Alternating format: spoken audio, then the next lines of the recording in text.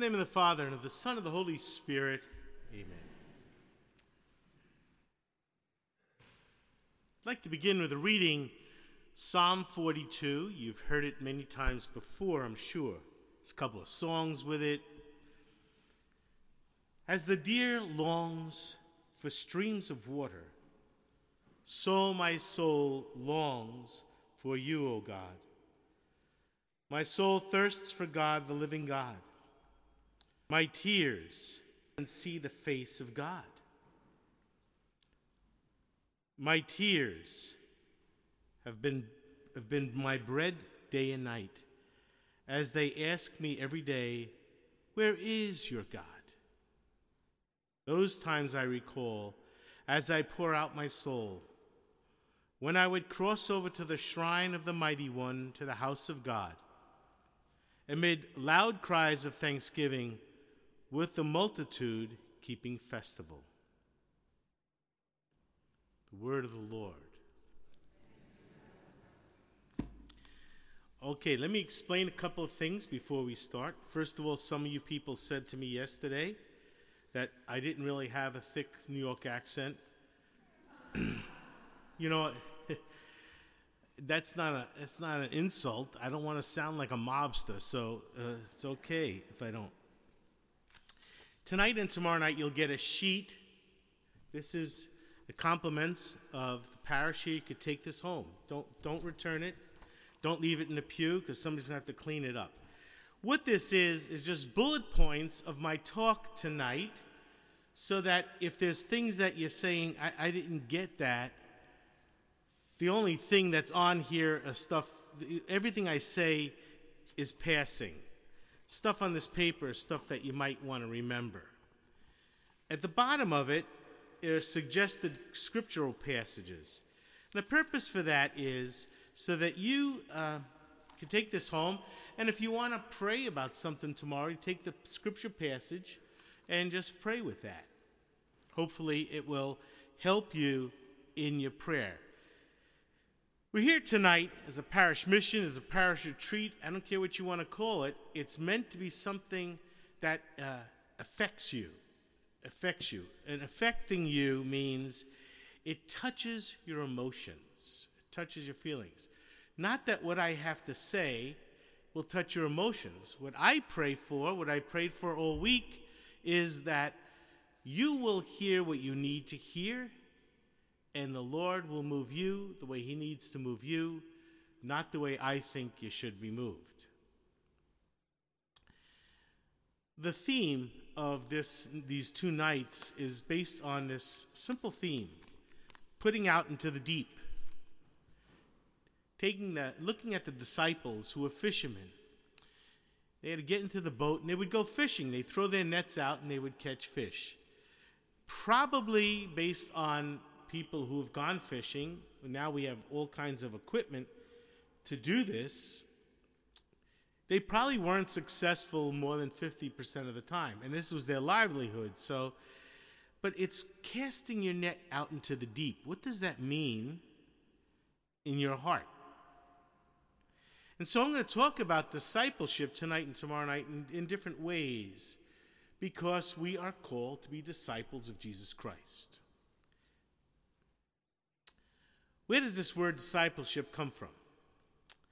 It comes from a Latin word, discere, which means to learn. A person becomes an apprentice, a soldier, a student. They learn a trade. Now, a friend of mine, who is a retired carpenter, he's a brilliant carpenter.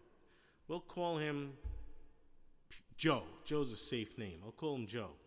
I call him Joe because I was preaching one time about Joe, and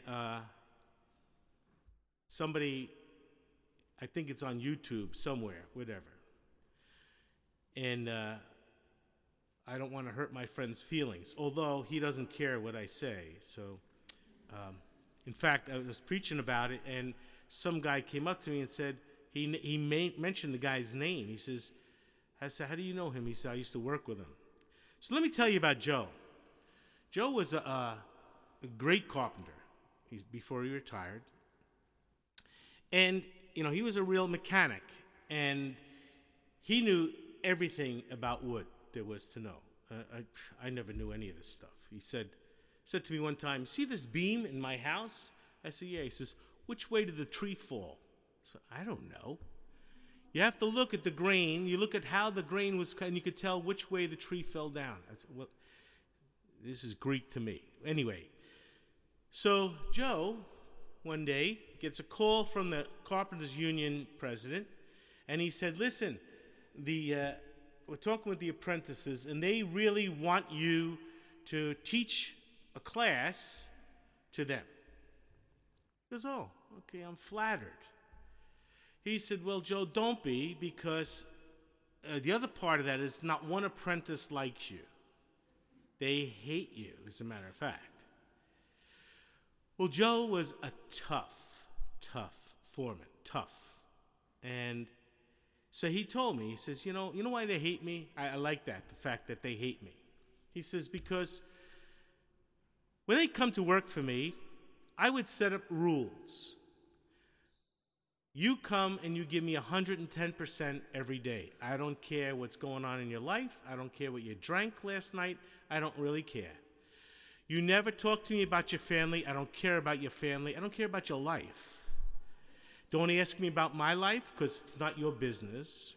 Don't ask me out for beer after work. I will never socialize with you, so don't think that I'm your friend. I don't like you, and that's how we're starting. And he said, but you know what? Every one of those guys, by the time they were finished with me, they knew everything I knew about carpentry, about woodwork, about building roofs that attach to each other. And he said, and I would tell them, I'm doing this not for you. I'm doing this all for me, because I'm going to retire someday, and you're going to be paying my pension. And I want people to hire you because you are an excellent carpenter. Because if you don't, I get affected by your lousy work. That's a tough taskmaster. So an apprentice is one who learns from a master. They all liked learning from him. They didn't want to work with him, but they liked working from him. One day, his wife is my really close friend, and he gets a little upset. And the story I just told you was kind of filtered in with the F word every other word. And one day he was going to cut the grass with his tractor, and the tractor wouldn't start, and he got very mad at it, and he's yelling and screaming. She's talking to me. She says, "You hear him? It's echoing through the valley, his language." So she went out and she said, "Why don't you do what you did last year?" He said, "What did I do last year?" She says, "You took your gun out and shot the lawnmower." He said, "Oh, I forgot." Tough guy. Great guy. I love him dearly. But he's a tough guy. And you know what? People learn the trade. An apprentice learns what a master gives. And the way they learn that is a tool. And the tool for discipleship is discipline. That's the tool. The word comes from it. And discipline as a tool is objective and subjective. Let me tell you about an objective understanding of what this discipline is. As an objective point, it's what a disciple learns. It's what they learn. Accomplish a pattern. Go into the military, you go through boot camp. You're a disciple. You're learning discipline in boot camp. You're never going to do push-ups on a battlefield. But during boot camp, you better do exactly what you're told. Why? Because you're learning a discipline. And you're learning what a disciple's supposed to learn.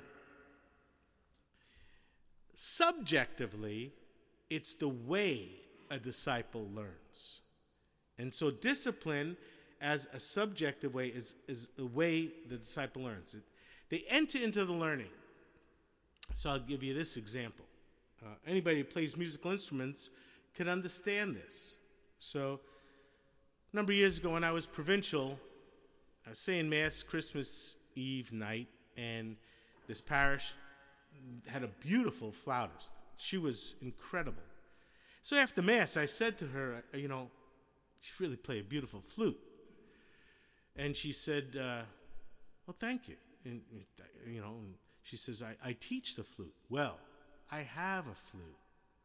And I got the flute back in the 70s because I was going to play, for you older people, Jethro Tull stuff. I saw Ian Anderson as my idol, and Ian Anderson used to play with his leg up, and so I was going to learn the flute so I could play all the Jethro Tull music.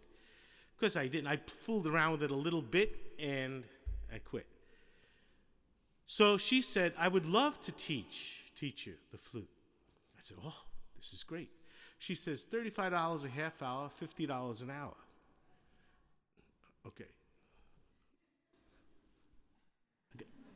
Clergy discount? So I said, okay, well, you know what? I can't come every week because I don't have that kind of money, but I'll come every other week. She goes, okay. She didn't get my clue. Anyway, so I went. She was a phenomenal teacher, really, really a masterful person. I remember she gave me, I still have this, 10 pages of scales. She said, I want you to practice this every night. So I did. Next week I went to her. I said, those scales you gave me? She says, yeah. I said, it takes me 45 minutes to go through all those pages. By that time, I don't feel like practicing. She says, all right, take a couple at a time. And I said, do you ever do these? She goes, every day. I said, how long does it take you? She says, 5 minutes. I went, oh, okay. I got a lot of learning to do. So anyway, I got this musical piece one day, and I practiced it. I had every note down perfectly. And so I played it for her the following week, and because I was waiting for all the compliments, and she said, you did a really good job. That was excellent. She says, now play the music. I said, I just did. She says, no. So she took her flute, her $13,000 gold flute, and I thought that's what the difference was. It was her $13,000 flute. And she played the piece. It was totally different than what I played. Same notes. And I said, how come yours sounds so different than mine? She says, you played the notes. I entered into the music. A disciple, as a subjective way, learns the way to learn, enters into it. And when they enter into it, it's a whole different perspective. Now, just keep that in mind as we go through this, what discipleship is. You see, Jesus Christ didn't call disciples to do some things. He doesn't need us to do stuff. He calls us disciples to enter into the experience of God, to enter into it. What's a disciple that learns what to do? They're the ones who come to church every Sunday and do the holy things. They say their rosary every day. They say their prayers every day. They do what they're supposed to do, or what they think they're supposed to do. But they never enter into the experience. They never enter into the experience. So our discipleship is God's invitation. Every relationship, a person makes an effort to pursue the other. That's how relationships work. Two people very rarely ever come together and say, isn't that funny? Both of us feel exactly the same way at exactly the same time, and isn't that wonderful? No, one usually pursues the other. Sometimes it ends in success, and sometimes it ends in failure. So a guy is asking this girl out. He's trying to get her to go out with him, and she says no. She doesn't want to be bothered with him. It's not a good day. Or she says yes, and now that relationship can start to shift, to change a little bit. It depends how one responds to the other that makes the difference. So a guy goes up to a girl and says, I'd like to go out with you. You want to go out with me? And if he gets this kind of response, are you kidding? Not good for his ego. Not good for his ego. A friend of mine years ago, well, many years ago when he was a teenager, he and his friends had a tally sheet. And the idea of it was whoever got the most rejections in a week won. So they pursued the most beautiful girls in school and everything else, hoping that they would get rejected. The rule was, if she said yes, you had to go out with her. And so if she said yes, they would get discouraged. You know, I got 2 yeses this week. I tried to fail. One is in pursuit of the other. In our relationship, in God's invitation, God is in pursuit of us all the time. All the time. Not sometimes, not on occasions, not on a Sunday, all the time. He's in pursuit of us. In relationship with God, God pursues us. We think, well, we go towards God. No, we don't. Even the thought of going towards God is the Spirit of God working inside of us, moving us in that direction. We can't take any credit for having God in our life except that we might have said yes.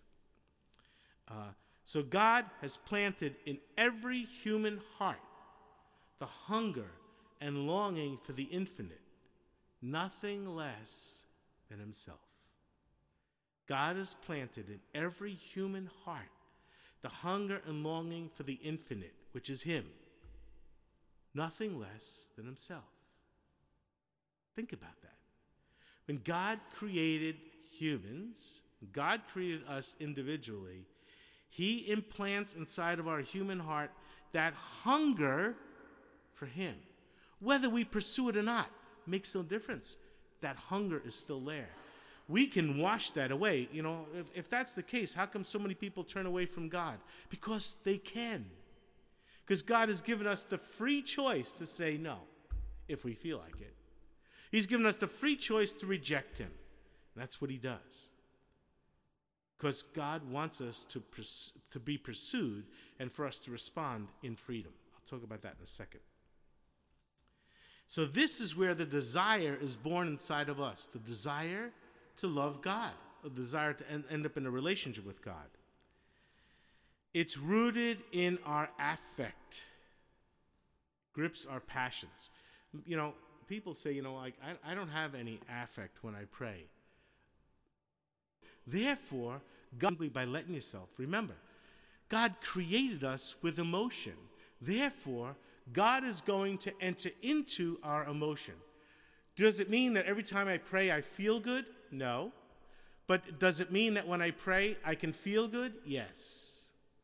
Not every time I pray I'm going to feel good.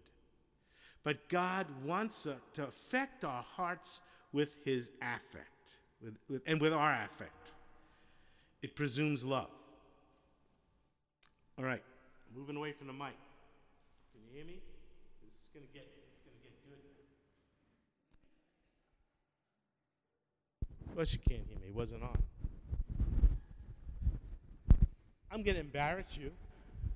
And your first name is Elizabeth.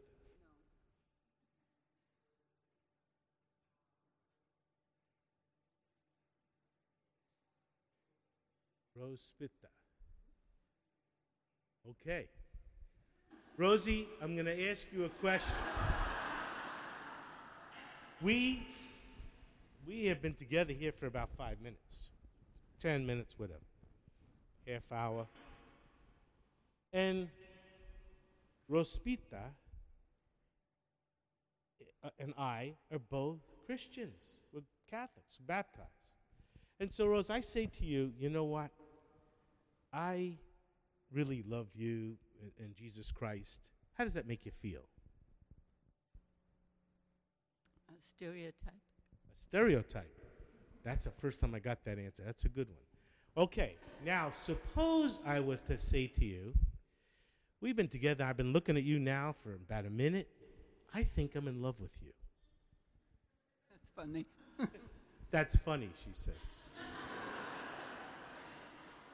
I'm rejected again. Oh. Why do I say that? Is that one word, in love, can change everything. Can make you feel awkward, make you feel, what's this guy, a little weird? I got to talk to Father Bill about this guy. What did you get this guy for? Why? What is it? It's simply a different way of looking at things. I want to acknowledge Rosita. I'm not going to get this. Let's give her a round of applause for being a victim here.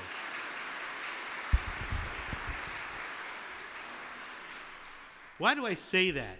I say that because God doesn't love us. God never loved us. God is in love with us. If I say, we're united as Christians, I love you, you love me, and guess what? I'm gone tomorrow. Big deal. There's no commitment to that. But once the word in love, or falling in love, is in there, everything changes. Everything. You know why? Because those words have power. Those words say, in love, falling in love, that requires commitment. That requires a change. That requires someone's pursuing the other. And so when God looks at us individually, he looks at us and says, I'm so excited in love with you. I am in love. I'm falling in love with you every day. That's what God is saying to us. He's not saying I love you. He's saying I'm in love with you. And it's exciting to me to be in love with you, even if you reject me. That's the God we're talking about here. This is the God who says, I'm in love with you so much, I want you to get in the boat with me. I want you to be with me forever.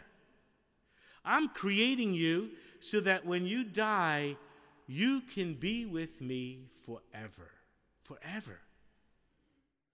St. Augustine says, God loves each one of us as if there were only one of us. God loves each one of us as if there were only one of us. We're not a little pebble here. God loves each one of us uniquely, individually, and communally. He can do that. A parent can do that too. I love my 5 children. Well, do you love each one differently? Yes. Which one do you love more? Well, I don't know. I just love each one of them, and I love all my children, and I love each one individually. Well, that's nice, but you got to magnify that to even comprehend what God's love is for us. It's a challenge. So what does it mean to be in love? 2 crazy things. Some of you people here have bald heads or gray hair, so I'm going to ask you this question. How many of you remember the Baltimore Catechism? Raise your hand high. And now you don't have to answer this, but how many of you remember the answer to this question? Why did God make us? Okay, the answer, you gave the answer. To know him, to love him, to serve him on earth, to be happy with him forever in heaven. All you younger people who don't know the Baltimore Catechism, see, you didn't learn that. You didn't learn that. You didn't get nailed having to memorize these questions every day. Every day. And usually the teacher's pets would ask those questions as everybody else in the class stood against the wall in the back of the room and got hit with these questions, only to show the rest of the class that I was an idiot.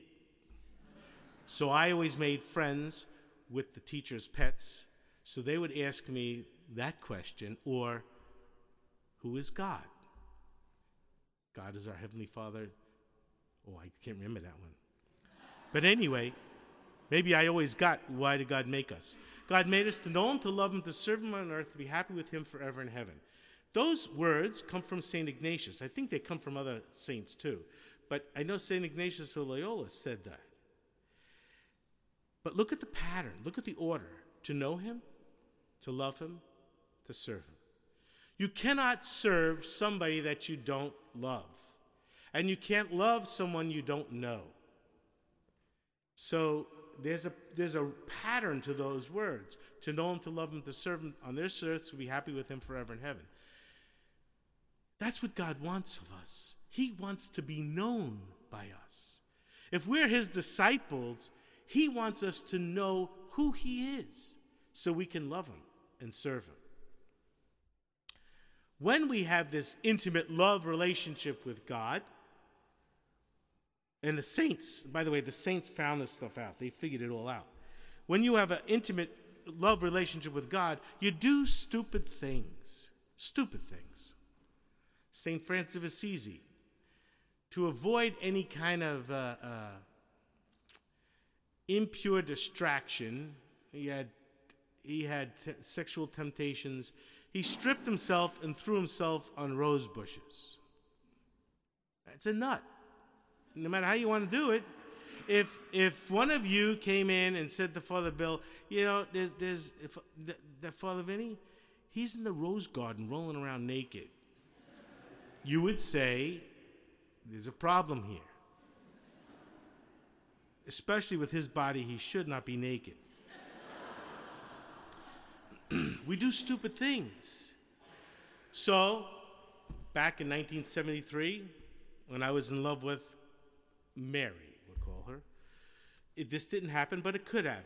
I lived in Long Island, and Mary said, could you do me a favor tonight? This will be 5 o'clock in the evening on a nice summer night. Could you do me a favor? Yeah, what? Could you go pick my mother up? Yeah. Where is she? McLean, Virginia. Tonight? Yeah. Okay, let me see. I could cut through, I could do that in about 5 hours, 5.5 hours maybe. And, I get there about midnight and get back. I could do it. So my friend says to me, what are you doing tonight, Vinny? Oh, I'm going to pick up, what was the name I gave her? Mary's mother. And he said, oh yeah, I'll go with you. Okay, good. Where does she live? Virginia. So what? I'm not going to Virginia. Oh, it's no big deal. Why? Because I'm in love. This is not a problem. This is easy, Down, back, done. Let's suppose we got married.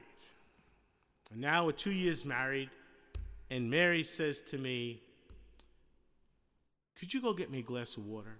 And I say to her, are your legs broken? I got to walk all the way up those stairs to get water. Something happened here. When we are in love, there's an emotional world there that we become comfortable with. And we do crazy things. And so when we allow God to be in love with us, we have to allow him to do that because he can't force himself on us. He can only invite. And when he invites, we have to let him do it. And when he does it, and we feel that being in love, we're going to do crazy things, stupid things, things that make no sense to the people of the world. You know why? Because God did that already. He sent his son to be nailed to the cross. Why? He's in love with us. He does crazy things that make no sense to anybody outside of that understanding. This becomes a confusion to the world. A confusion to the world. When you're not in love, it doesn't make sense to do this. So, here's the challenge. How do I get in the boat? God never demands anything of me. Never. He respects my freedom. And so, God invites me as a disciple of his, and he waits for a response. He waits. He might wait my whole life. for a response. But his desire for me is so strong that if I let him, it will enter my heart so deeply that I might do crazy things.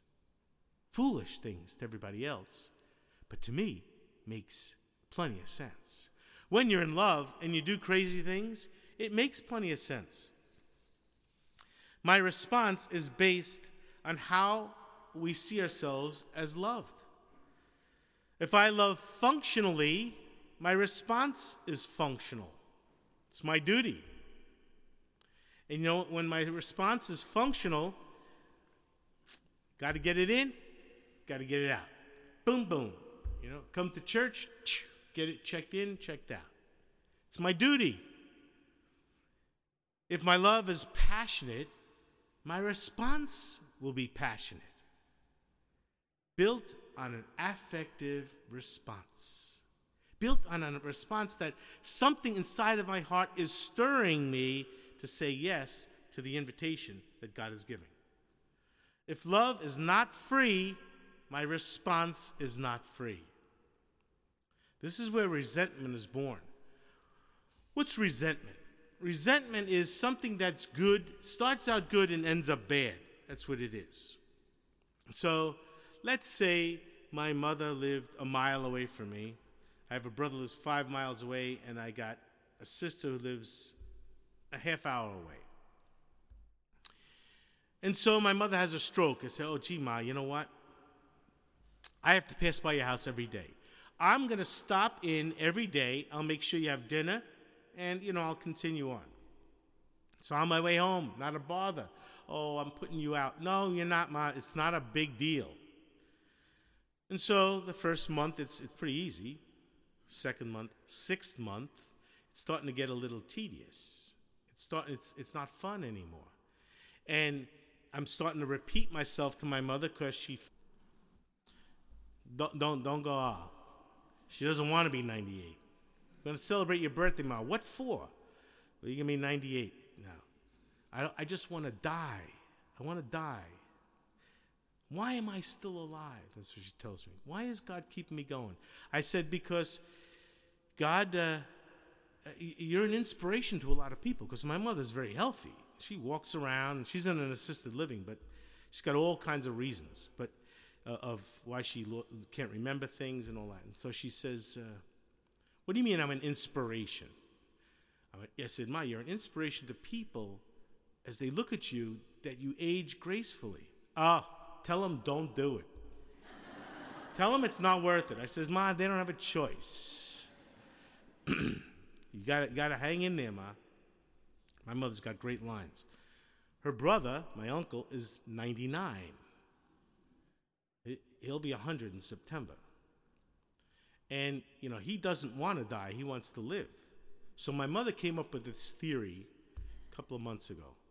You know what? Leo is older than I am. I said, yeah, I know. Maybe God wants him to die first because he's older. How's his health? Pretty good, Ma.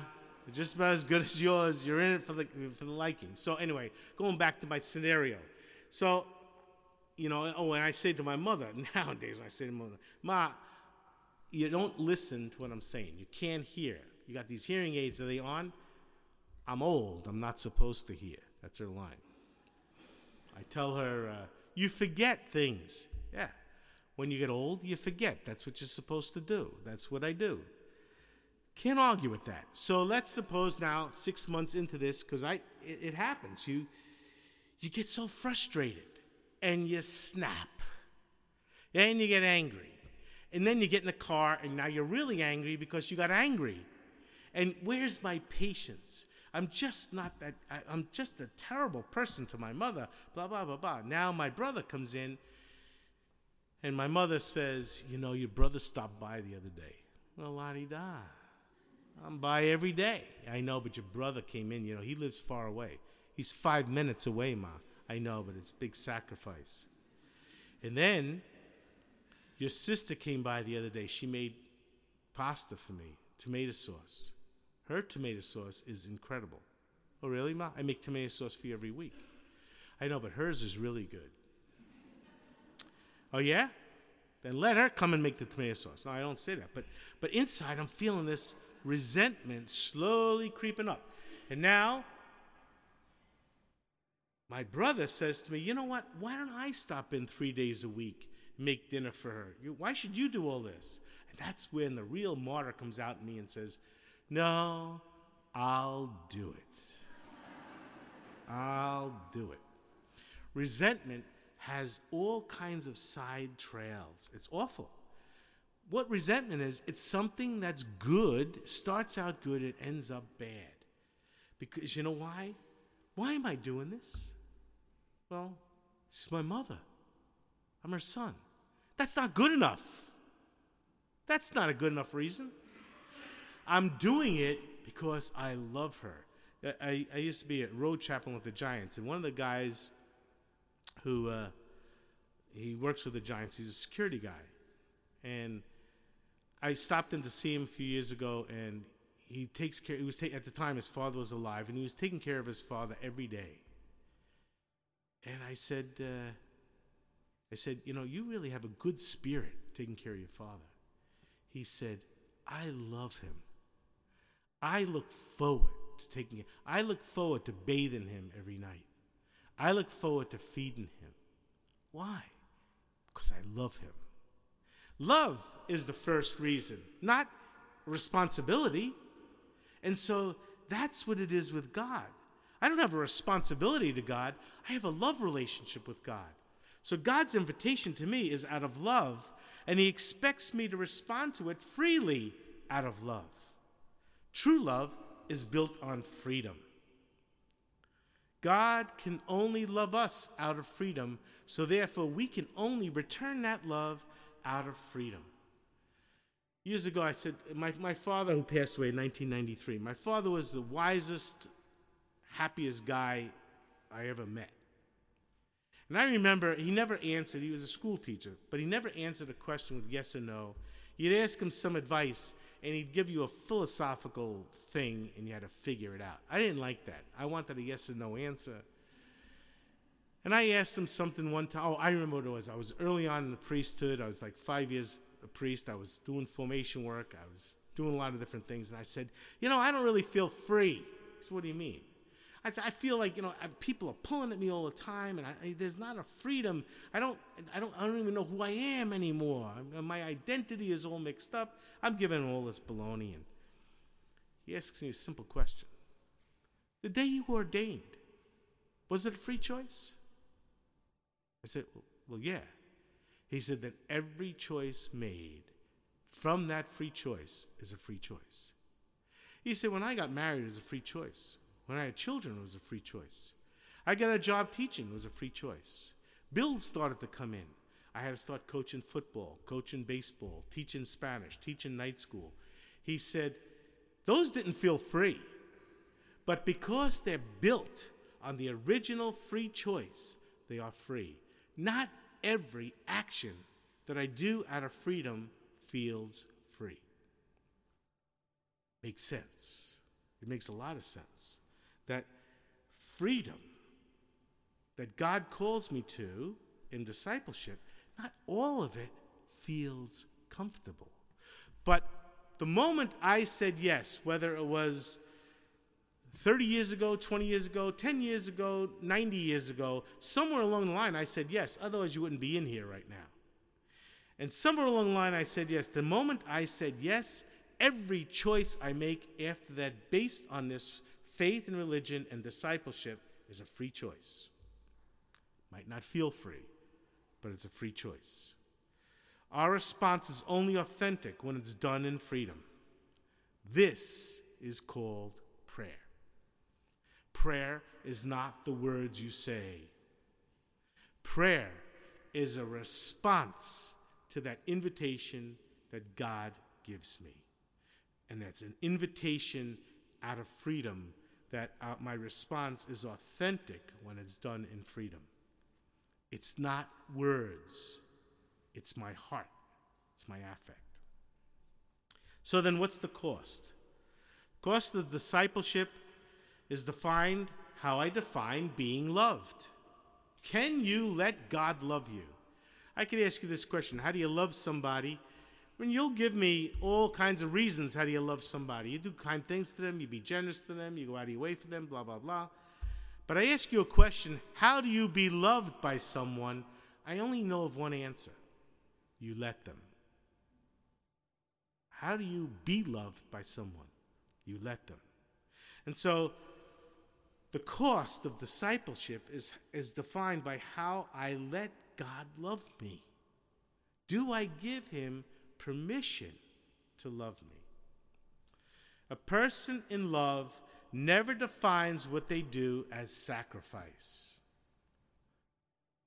Except my mother growing up, she'd say, this is a sacrifice, but. So here's this woman, she's in love with this guy. She's been wanting to get married to him for the past 8 years.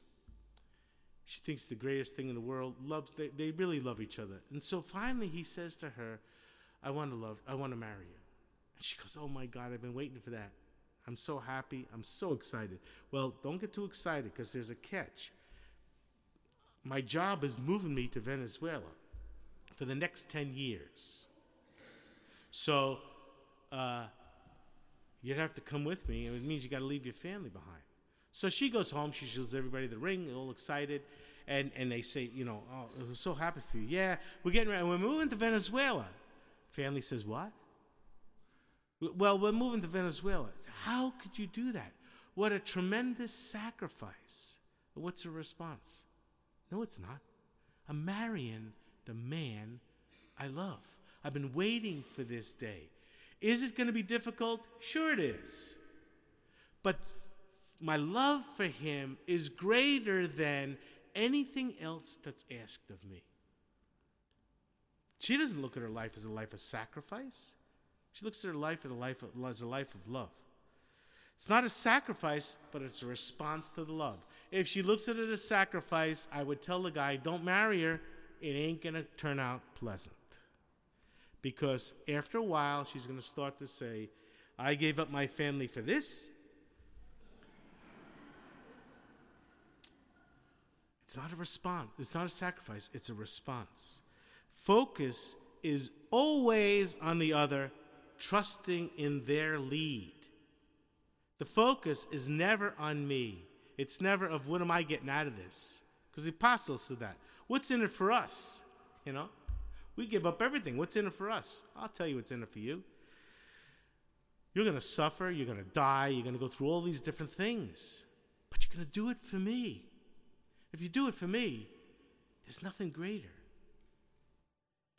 Jesus Christ on the cross, did he look at this and say, I am suffering for these people?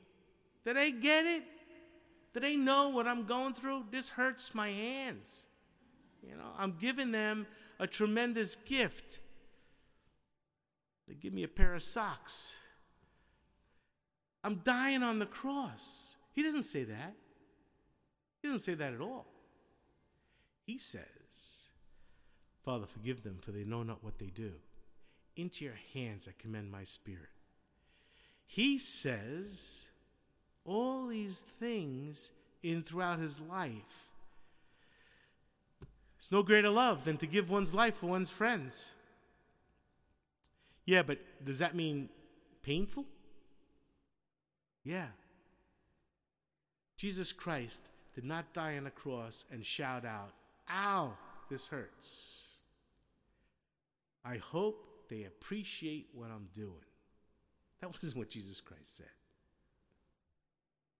Focus is always on the other. So when you look at Jesus on the cross, what's he looking at? He's looking out at the world. Looking out at the world, at all the sinfulness of the world, and saying, I want to take this on my shoulders. I love them. I love them. So, what's discipleship? It's an invitation out of love, waiting for a response out of love. Simply that.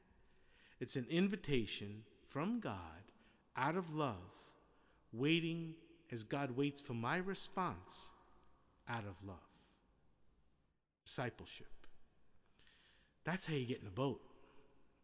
You get in the boat when you say, I'm on to this. I'm going. I'm with this. And God will do the rest.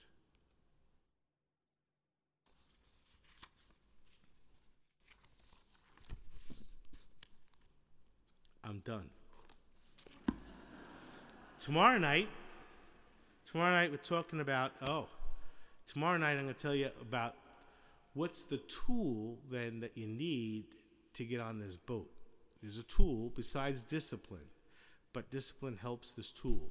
I'm not going to tell you what it is. You've got to come back tomorrow night to find out. Thank you very much for coming.